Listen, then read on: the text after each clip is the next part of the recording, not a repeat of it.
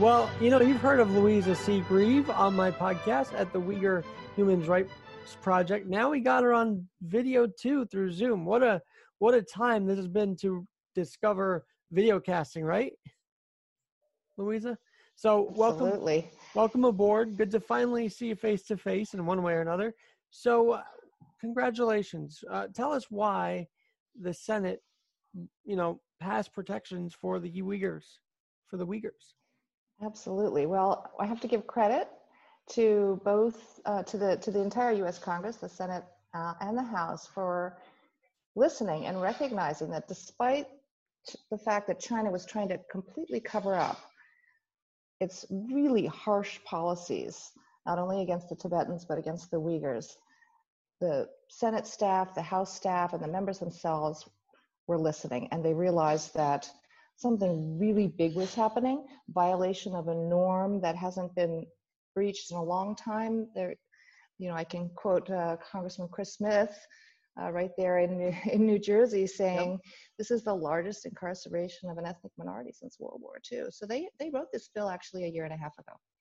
They really wrote it and then made it public in October 2018. So people who know Congress say, well, that works pretty fast for, between a year and a half. But of course, for the Uyghurs, it couldn't be any sooner. So they're very thrilled that last week the Senate passed it unanimously. All right. Well, you were home. We were all home to watch it happen. But how excited were you when you saw the vote tally? Oh, it was great. The good thing about the way it was working in the Senate was that it was passed by unanimous consent. And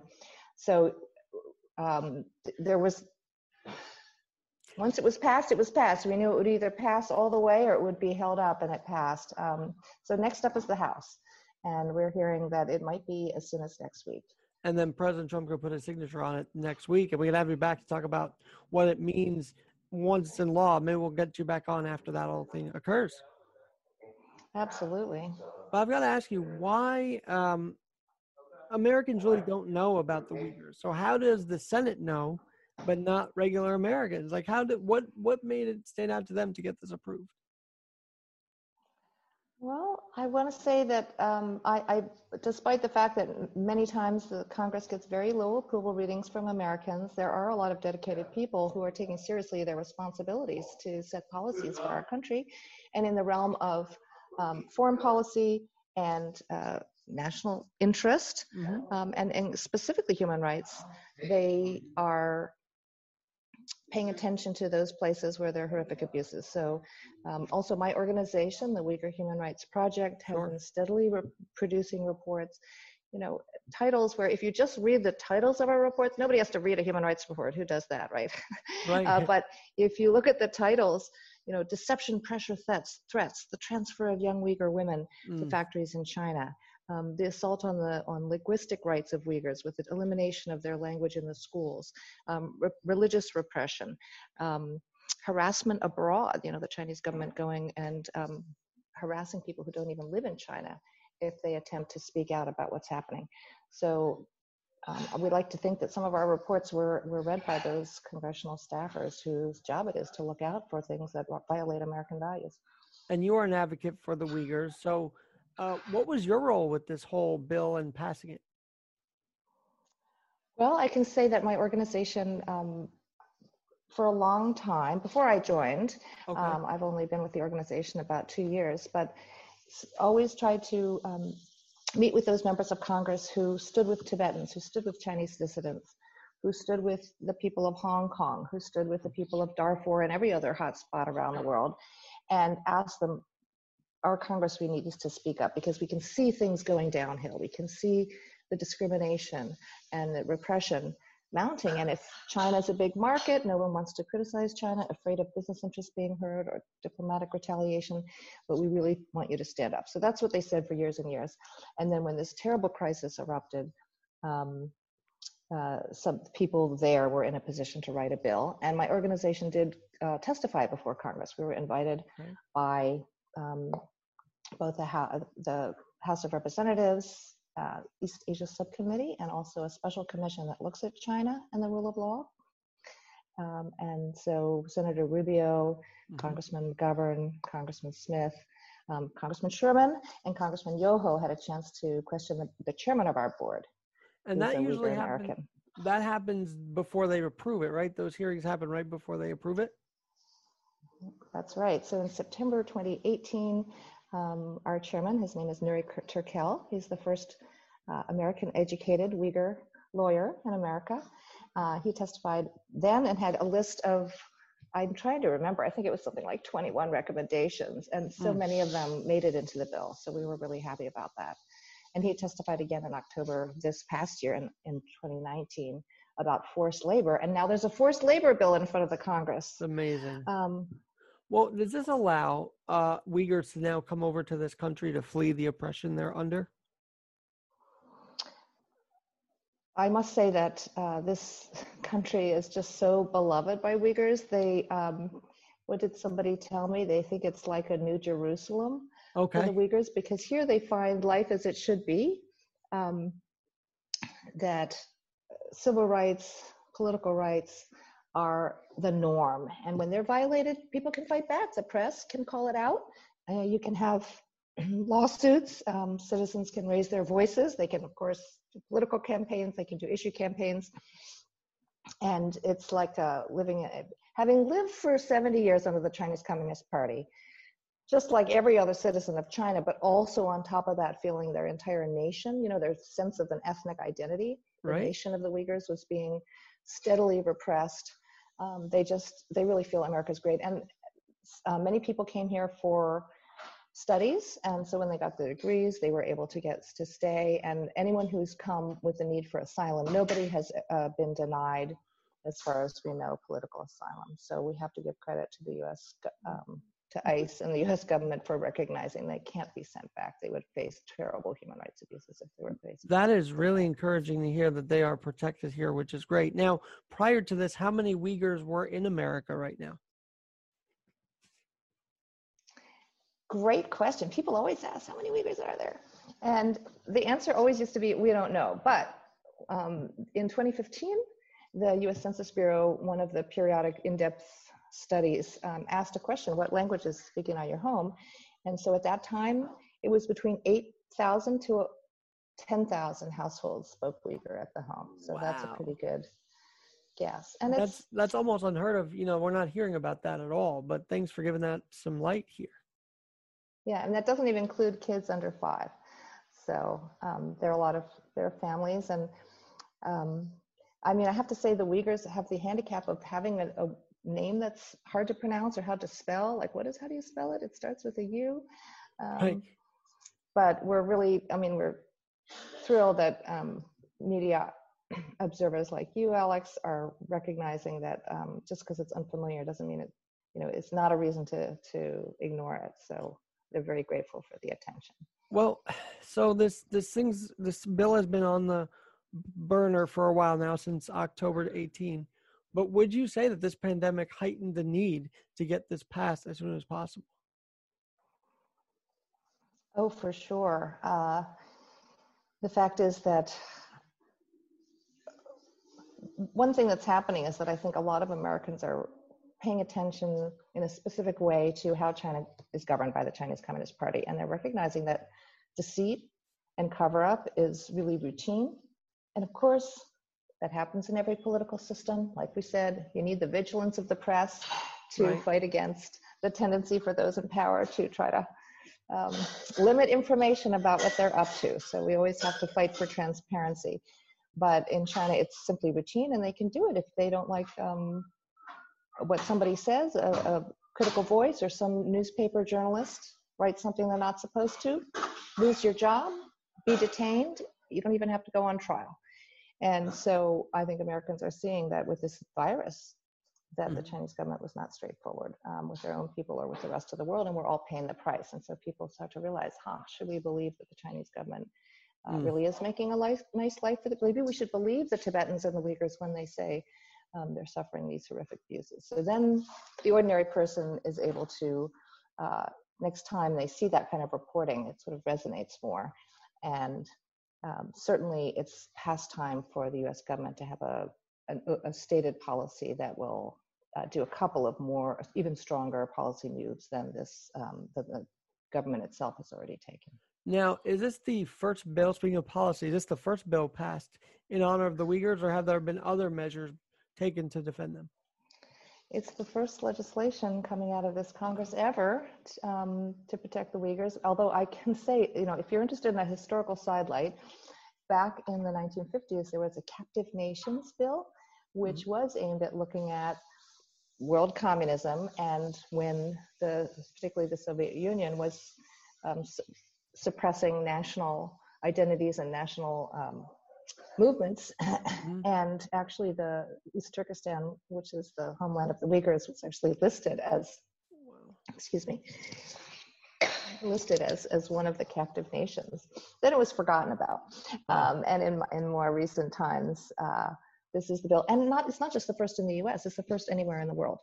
The European Union, the European Parliament did pass 2 resolutions, but in terms of passing an actual policy, if this passes in the House and is signed with by this president, it will be the first anywhere. And we actually really hope that that other countries will realize they can take steps, because it has to be a global response. Sure. By the way, the Washington Post has covered this, so you guys have had some mainstream coverage as well, which is great. Yeah. Even just recently, one of the most important, well, first of all, the editorial page has been great. Headlines just saying in very plain terms what's really happening is beyond brutal, it's beyond imagination, concentration camps for children. China must stop this brutal cleansing, and then on the reporting side, fantastic reporting by a number of reporters, including just most recently on February 28th, the Beijing bureau chief of the Washington Post, Anna Fifield, did an undercover story about going to a factory in a city in northeast China called Qingdao, and looking at one of the biggest Nike factories in the world, right, and finding out that they had Uyghur workers who were forced labor. They had no freedom. They were locked up, not in a prison, but in a factory making products for American in a very consumers. dangerous environment too, no less. They were in a segregated dormitory. They have special monitoring apps on their phones. They have to have mandatory Chinese study, this ideological conditioning, to make sure that they don't, their thinking doesn't come out of line. I mean, does that sound like Big Brother or what? And then they had a special minder. I don't think she could find out whether they were actually from the police or they were hired by the factory. They had to be watched over. They weren't allowed to go home. They did get to go out and shop about once a week, she found out. But this is tremendous slam on the reputation of Nike, which is supposed to have clean supply chains and follow sustainability practices. So Washington Post absolutely has been not only covering what's happening to the Uyghurs, but connecting it to our consumers. Well, and it's so important because we talked about this before. The NBA, the first week of this whole controversy with the Rockets, were like, "Oh, don't criticize them. Whose side are you on?" It's like you got to be on our side, right? On the American side. Are you self-censoring because of why? You want to sell your broadcasting rights in China. You don't have to criticize every country in the world for everything. The question is when it's real brutality.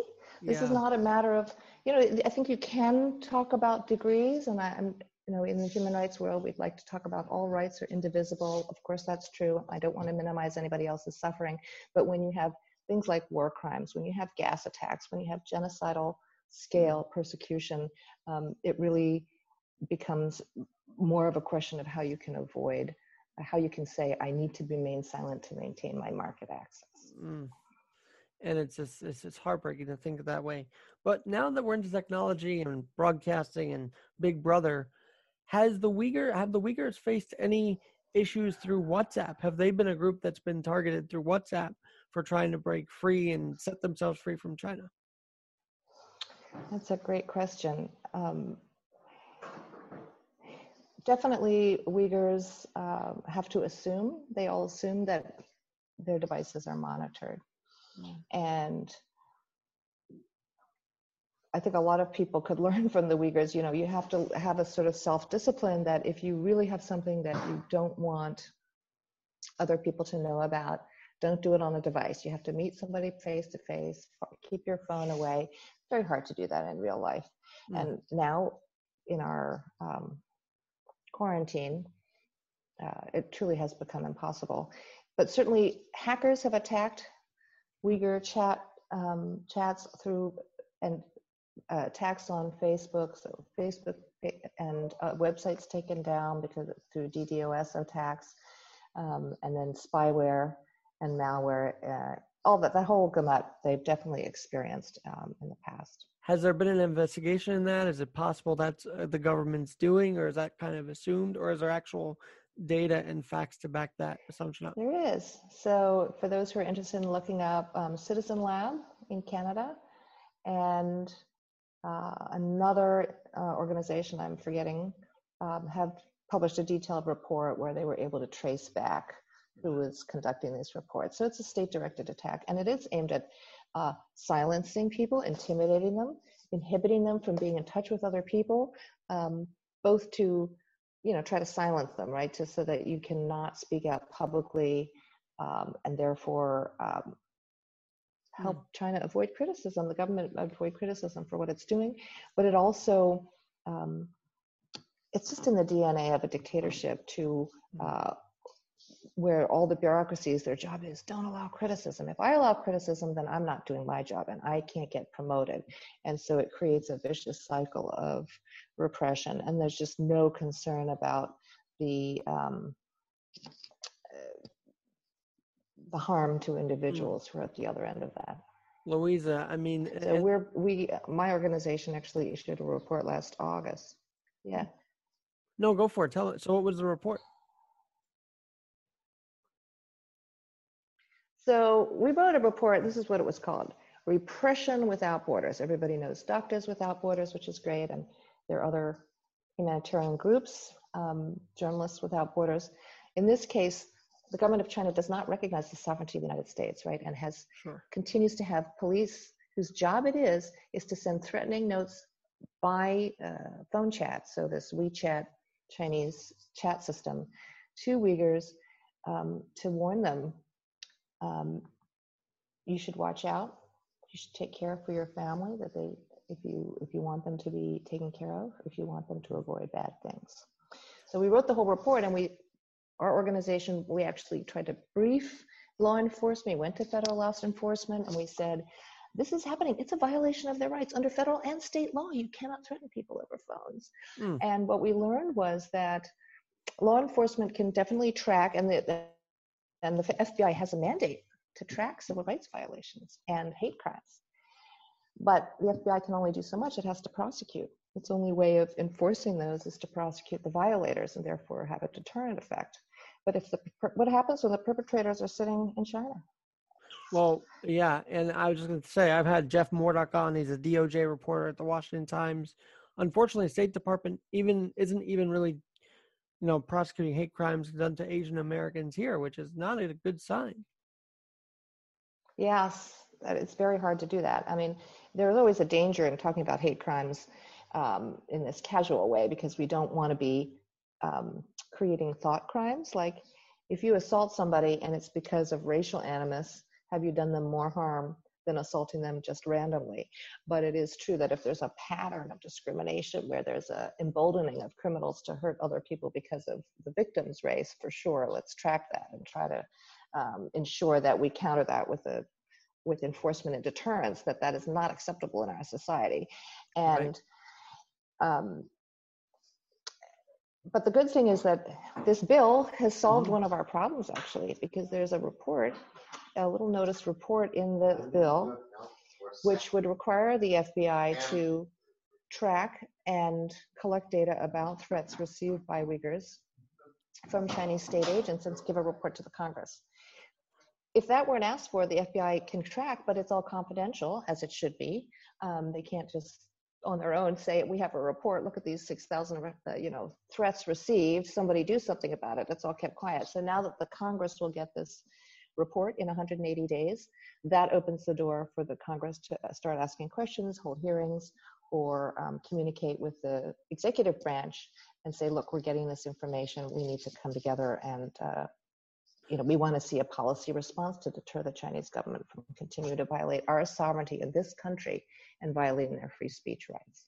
And of course, now they want to be recognized for the $2 billion they've spent to fix the pandemic. It's so baloney. Yeah. And yet, what are your guests saying about that? I mean, are there some people who are saying, well, at least they're trying to help, even though, they themselves, the Chinese people themselves, suffered from this disease first? I mean, I haven't really talked to anybody about this yet, but when I saw that headline, it's like people are going to eat right out of their hand because they don't want to lose their connections. There are a bunch of people in politics that don't want to lose their connection with China. It's really disgusting.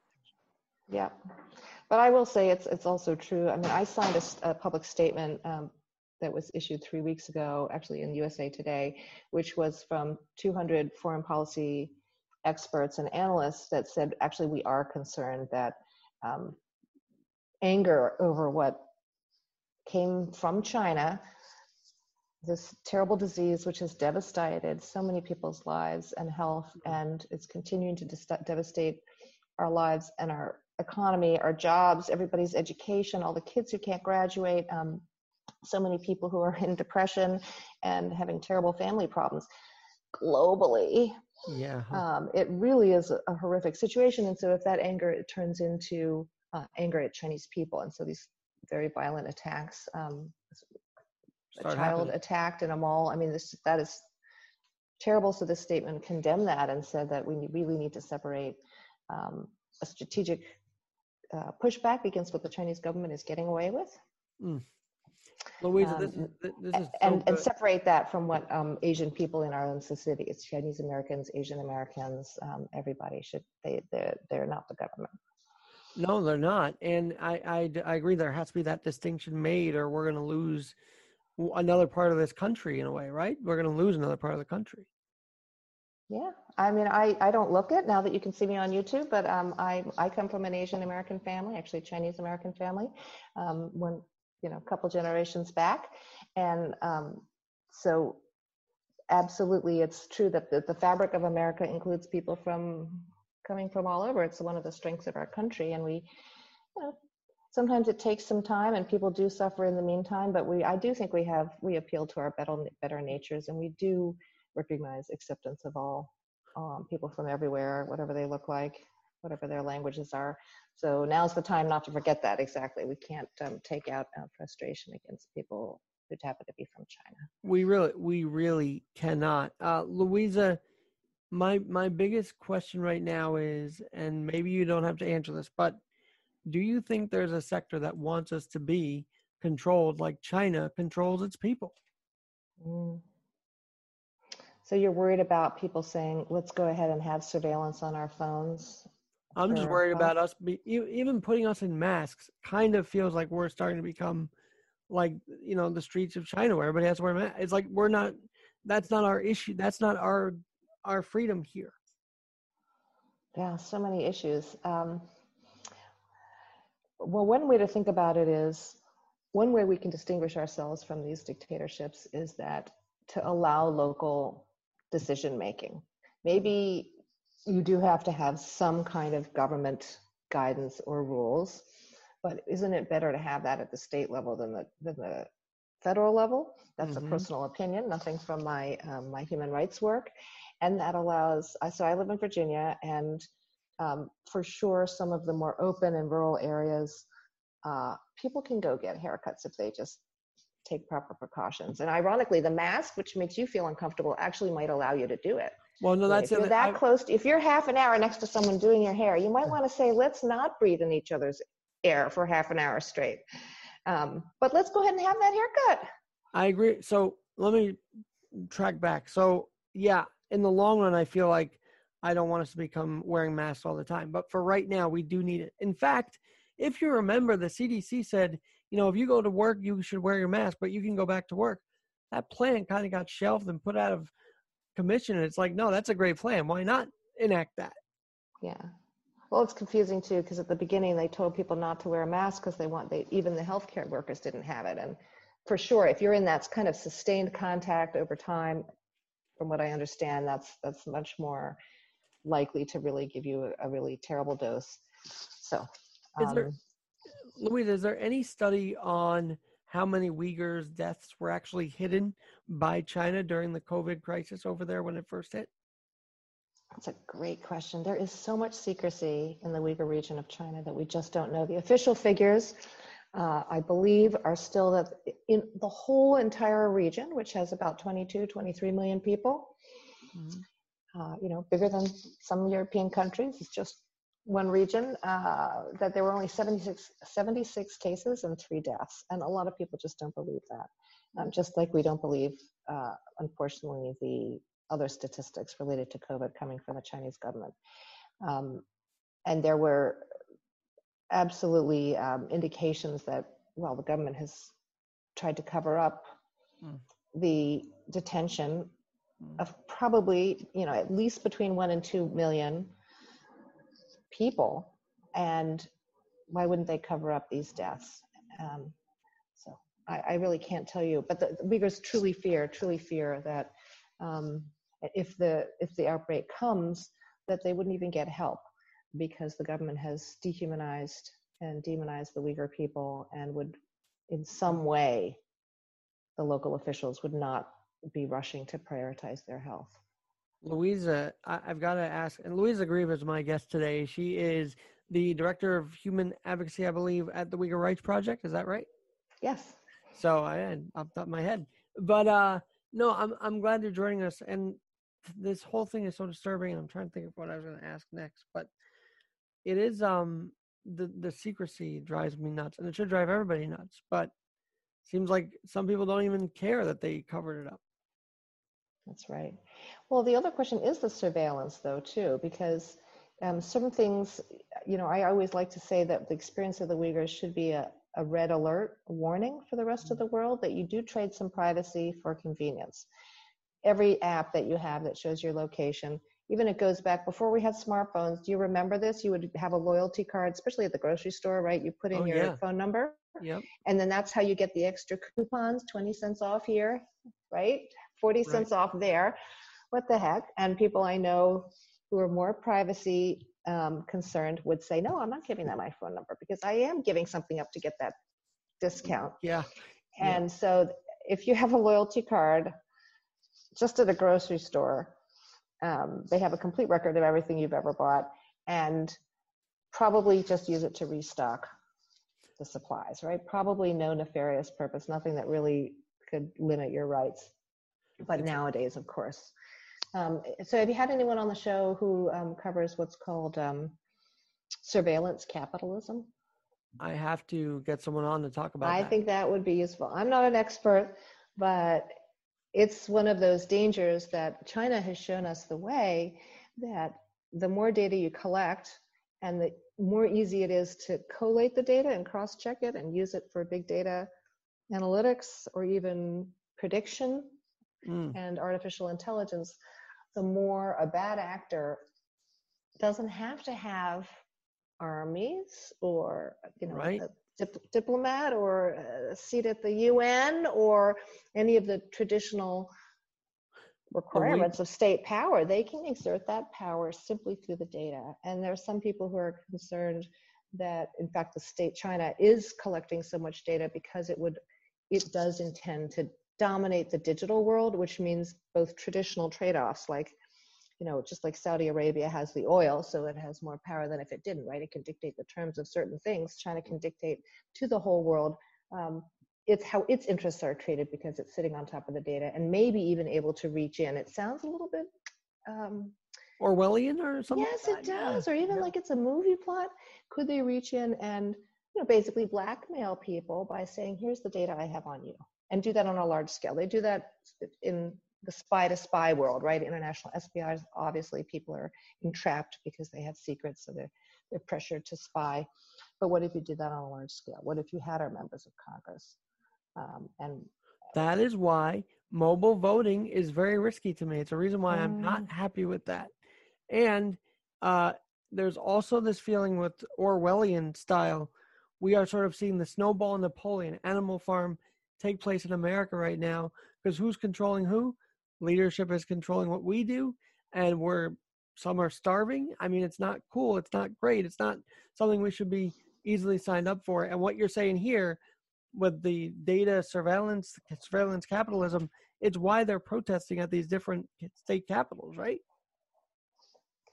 so it's good to raise those questions. And part of the problem is, though, with us, because can we say as a consumer, I want a phone that doesn't track me?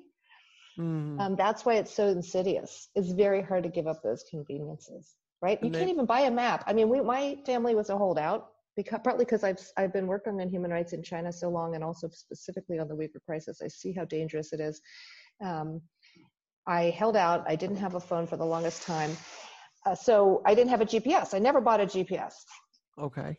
Well, so if I went somewhere unfamiliar, I had to either look it up on my computer first, because I did use the computer maps, or in the car, I would have a paper map. When was the last time you saw a paper map? I mean, you probably don't drive, but I really don't yet, but it is true. And I also have my grief when New York City drivers were only required to have GPS. They didn't have to know a map of New York. You're a cab driver. How do you not have a map? How do you not know why rely on the GPS? That really got me frustrated. Now, last time we talked, and I hope there's been progress on this, you talked about a GoFundMe that you guys were doing, a petition. How did that go? Oh, that's really great. I'm trying to remember which one it was. I can definitely recommend, maybe I said it was called Avaaz, A-V-A-A-Z. Yes, that's the one, yep. Okay, so they're still trying to get to 1 million. Okay, so all of your friends, please go to avaaz.org, A-V-A-A-Z. It's definitely over 900,000. And I know some student groups. There's a group of students called Students for Xinjiang who've been organizing, even off campus. They've taken advantage of the technology and put on a virtual panel last Friday. That's great. Which really was good. And then they asked people to sign these petitions, and they're trying to push Avaaz. And I actually had a Muslim student group, just a bunch of volunteers who said, look, as with Muslim Americans, we want to be active in civic affairs, and one of the issues we want to work on is this Uyghur crisis in China. What can we do? And so they're going to also boost that same petition. So I should have written down the number at the last time we talked so I could report the progress since then, but I haven't done that.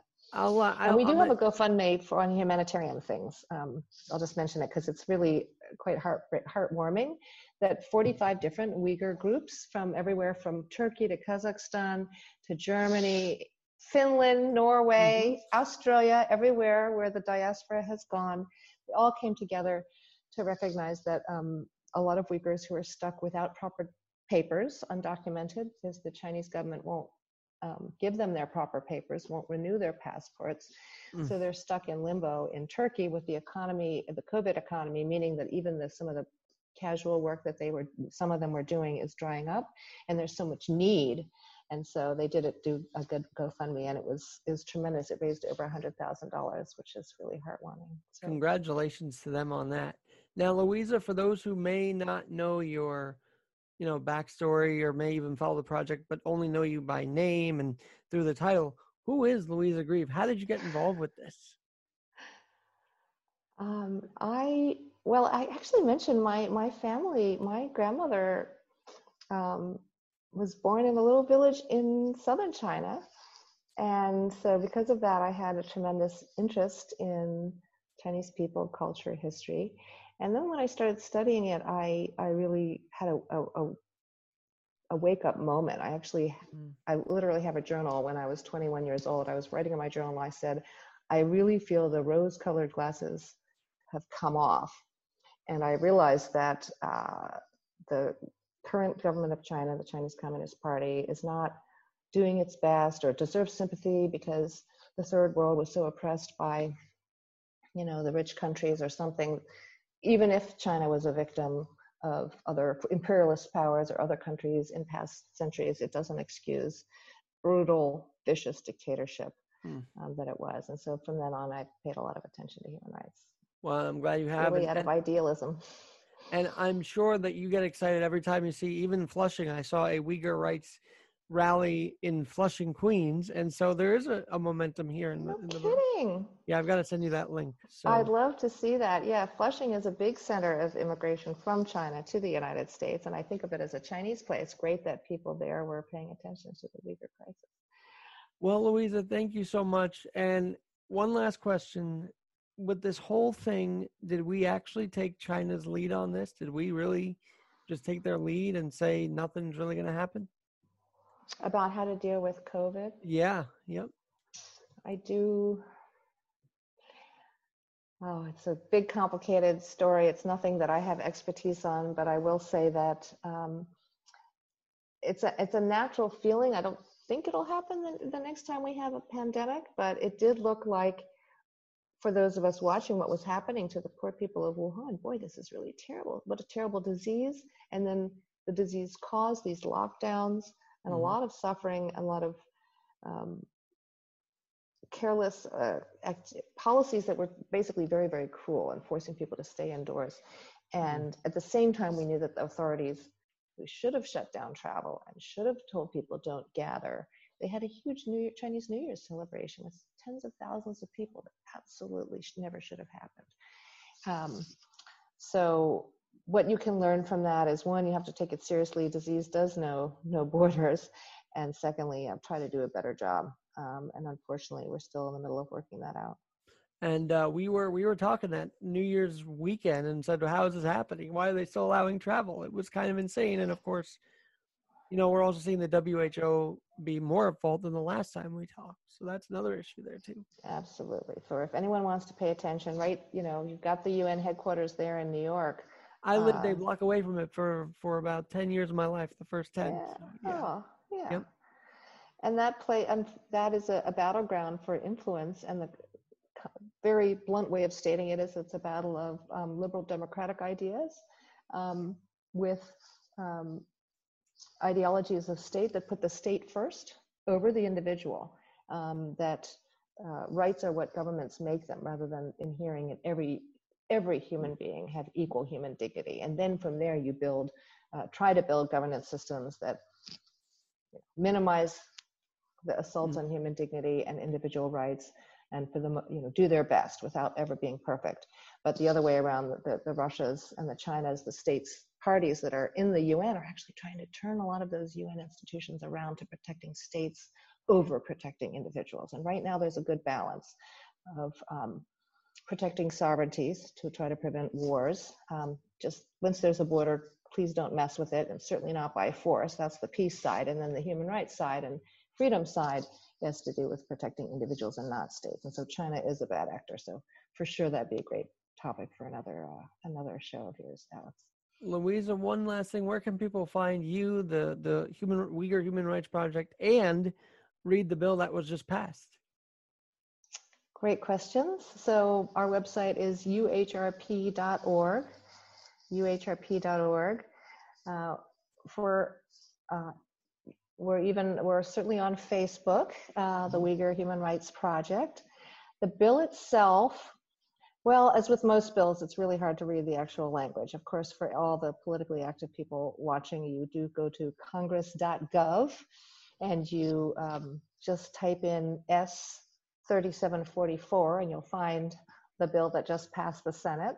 But to get a shorter version, you can go to our website. We have a press release that says, UHRP thanks the Senate for passing the bill. And actually down at the very bottom of that press release, there's a link to a short 5-point summary that we created about the bill. And it's important we talk about it now. That way, if you want this to happen, call your congressman, right? Just say, hey, vote again for this. That's right. It's where the senators already voted. They did their work. You can thank them. That would be great, actually. I happen to know that some of those senators would like to hear whether that constituents care about those, and then the House. But can I just suggest that as much as the Uyghur Human Rights Policy Act needs attention, if anyone's interested, they should also consider the Uyghur Forced Labor Prevention Act. Now, whether anyone can remember that. So think about forced labor. If you're calling your member of Congress, say, forced labor, really horrifying. I don't want my Nikes made by people kept under lock and key by the Chinese government. So stop the forced labor in the Chinese factories. Louise, you guys are part of a revolution there. So I'm glad that you're joining every time you can. So thanks so much. Thanks for your time, Alex. Great questions. And I'm Alex Garrett. We'll talk to you tomorrow.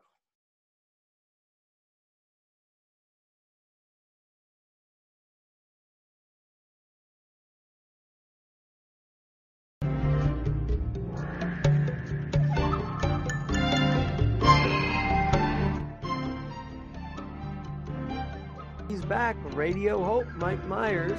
First of all, I know that you play a lot of music, and I know that Spreaker's updated its terms and services. I don't know if you got that email or not, but it's pretty intriguing that we have to be careful what we play on here. So that's why I'm doing instrumentals from now on.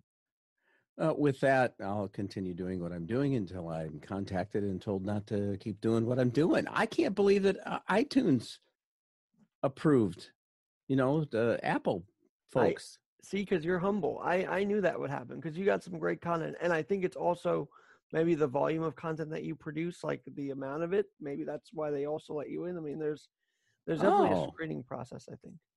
Oh, because a lot of people that's all their shows are, just like music shows. Yeah. Song after song after song. Yeah, I like to hear somebody say something at some point, even if it's not worthwhile to hear. Well, right. And that's the thing what we're trying that we should do better to inspire podcasters is like, don't just come on here and do a podcast about nothing. Make it purposeful, Yeah, I agree. Because I do feel like sometimes I don't know the purpose of some podcasts and then other podcasts are moving. I don't know. It's like a mixture. And what if the purpose is just because there's a friend of mine, Gary Russin, who just absolutely loves radio. He has since, and I'm the same way. I just love. And he does do a great news bit at the top of every hour. I noticed that when he's live on there. So that's pretty cool. Yeah, very much so. So what's going on in Radio Hope world today? Well, I don't know, dude. I know you hate the word "dude" in context. So what? I responded to a post on Facebook on a, and I shouldn't have, and I did, and this young person referred to me as dude. So I just thought it was disrespectful. But I think that's what a lot of us. I have to check myself. Well, let me ask you this. I'm sure you'd rather be called Mike rather than sir and dude. You'd rather just be called Mike. Oh, well, here's one of the problems with sir. I referred to somebody as sir one day when I had my retail electronic sales and service store. And I said, listen, sir. And of course, it was the way I said, sir. And he was probably, don't call me sir. But I think he was right. I mean, that can be, listen here, ma'am. Yeah. Yep. I don't know. Maybe we're just. I was just thinking of the, I don't know. Then they make fun of all these people who have the "Can I speak to your manager?" look on Facebook. It's kind of funny, but it just. There's a way to address people, There is a way to address people. Yeah, and I think one of the best ways to remember how that is to be done is that we are all created in God's image. I mean, to refer to somebody as a fag. I mean, come on, people. Golly, do you know fag is actually a term for a bundle of sticks? And a cigarette in England, actually.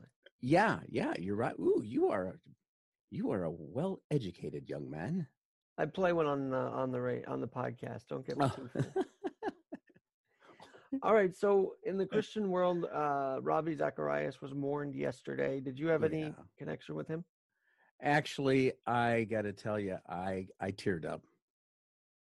he is truly one of my favorite teachers, apologists, and could put up a fantastic quote argument with an atheist and just do it extremely well. If you've never seen him in action, you might want to check out some of his YouTube videos where he's addressing, college groups, and he just does a great job of it. He just hits the truth. He just always comes back to the truth.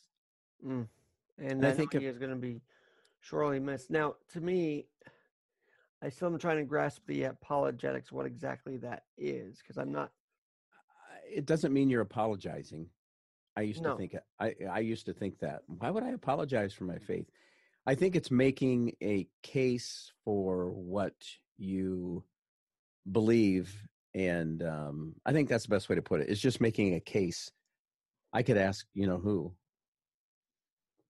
Who? Alexa, what's the definition of apologetics? Here's what I found on Wikipedia. Apologetics is the religious discipline of defending or proving the truth of religious doctrines through systematic argumentation and discourse. Oh. Well, let me ask you, I think why we mourn those legends is not only because they were legends, but maybe that the way of delivering it has certainly changed over the years, and the classics really did it right. Yes, absolutely. Yep, with gentleness and respect, not fine, die and go to hell. See what I care. Right. So it's a big loss in the Christian community, and I'm glad that you had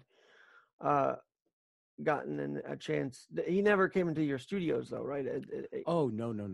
I would have considered that just an absolute honor, and he would have probably considered it an honor to be asked. That's the kind of guy that's just the kind of guy he is. He seemed quite humbled, actually. That's for sure. Very, very, very. There's something we've lost. Yeah. Maybe. Well, some of us, not all of us. I gotta be careful.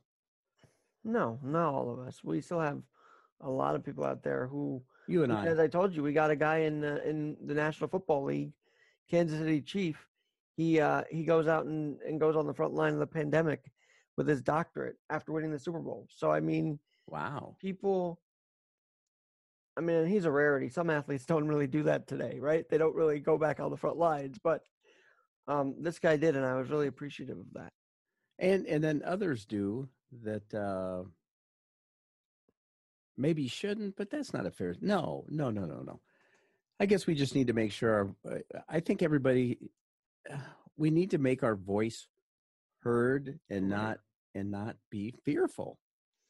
Well, I know that you've got to get to a radio show in just a bit. So tell us what's up at 9 a.m. Eastern. Well, I'm going to talk a little bit about faith and hearing things, and then who are we listening to? My wife will say stuff, and I'll say, I don't know. I think I'm going to have to check that out. I don't know where you're getting your information. And I do question her, but sometimes that I get the look. Wow. it happens, and vice versa. Well, I was going to say, did she question she questions your information? Oh, yeah. I think it's good to do that. Where do you get your information? And really, because it's the two of you, I think it's good that you bounce back and forth and keep each other in check, so to speak. Is that some kind of a check? Right. I'm just being a dork. Checks. I was thinking not cereal. Never mind. One last thing about checks, by the way. I think we're going to get another one, right? Another. You know what? Interesting you brought that up. I don't know where you're at with all this stuff, but I hope we don't. I hope we don't. Well, they approved a $4.3 trillion package for who knows what. I don't know exactly. Yeah, the House. Yeah, the Senate did not vote that up, I don't think. So. I don't think they're going to go for it. I don't know. I mean, would I mind receiving it? I sure wouldn't mind receiving it. We just got set up on a bill payment for a $1,200 medical bill. yesterday, and so that comes. It's been coming in hand. We haven't spent. Wow, we haven't even close to touch half of what we received. So it's come in very handy for us. We're just being very careful with. I did buy a new fillet knife yesterday, though. I'm so excited. Ooh, that's good. Do you Okay, cook steak at home? No. Oh, we're talking fish fillet. Oh, I went fishing yesterday and caught a fish. I guess I was thinking filet mignon or something like that. But Yeah, well, I do grill. Yeah, but anyway. fish fillet is also pretty darn good. Not gonna lie. Well, I've gotten hooked on fishing again, so it's kind of fun. And it's healthy for you. I mean, I used to have fish oil. I don't know if you used to do that too, but I used to have cod liver oil at times. And how come you quit? I just got busy. This is the thing. Before the pandemic, I was just running all over the place. So this really just settled me into a routine. Interesting. Mm-hmm. So something good has come out of this. Oh, by the way, I did talk to my daughter, about this whole getting tested thing. And she pretty much said the numbers are definitely skewed. And by the way, one last backtrack, which is bad, but yesterday you had a pastor, you aired a preaching from, I believe, Ken Davidson. Is that right? Yes. Well, I guess people should go back and listen to that if they're interested. Why did you share his message? Because he was talking about COVID-19 and how, there's, I've loved this quote. Let me see if I can find it. I thought this was so cool. Wait for it. Oh, come on, Michael. Oh, fear is the dark room where negatives are developed. Wow. Isn't that profound? I could just see it too. A black room and all the water and all your fears are like coming up through the water, like in the dark room. It's very weird. It's very interesting. Have you ever, and you're probably too young to have ever, I used to develop my own black and white film. And if you get that, you want to make sure you don't get the chemicals mixed up. If you stop it before you started to develop it, it ain't never gonna work. And if you're in a dark room, you don't always know which chemical pan is which. So anyway, I thought I'd share that. Mike, it is such a beautiful process, yet I always felt like the movies like made it some creepy thing to be in the dark room developing pictures. But really, it's a nice process for people to try anyway. I still have one of my one of my sons, and I'm very proud of that picture, actually. Cool. I enjoyed that. Okay, focus. I'm sorry. One last thing. Well, I've never asked you this yet during this pandemic, but what exactly were you doing before the pandemic hit? I was driving a van for the school, and I miss it. I'm guessing it's starting to get to you. Like you want to drive again. These people. I miss in fact, I had this conversation with Ruth Ann last night. She was listening to this preaching by this Ken Davidson. And she's only seen one other person in the last 2 months. And we're not made to isolate like this. It's having its, that's why I got to keep getting out. Yep. Hey, Mike, and you'll be on the air once again today at 9 a.m. Eastern. We will talk to you then. And stay tuned to a special playlist on YouTube where our video chats will also be aired, and you can catch up with us there. Cool. Mike Myers. Thanks for Love you, all brother. you do. Have a great show at 9 a.m. Eastern. Thanks. Bye. You bet. I'm Alex Garrett. We'll talk to you soon.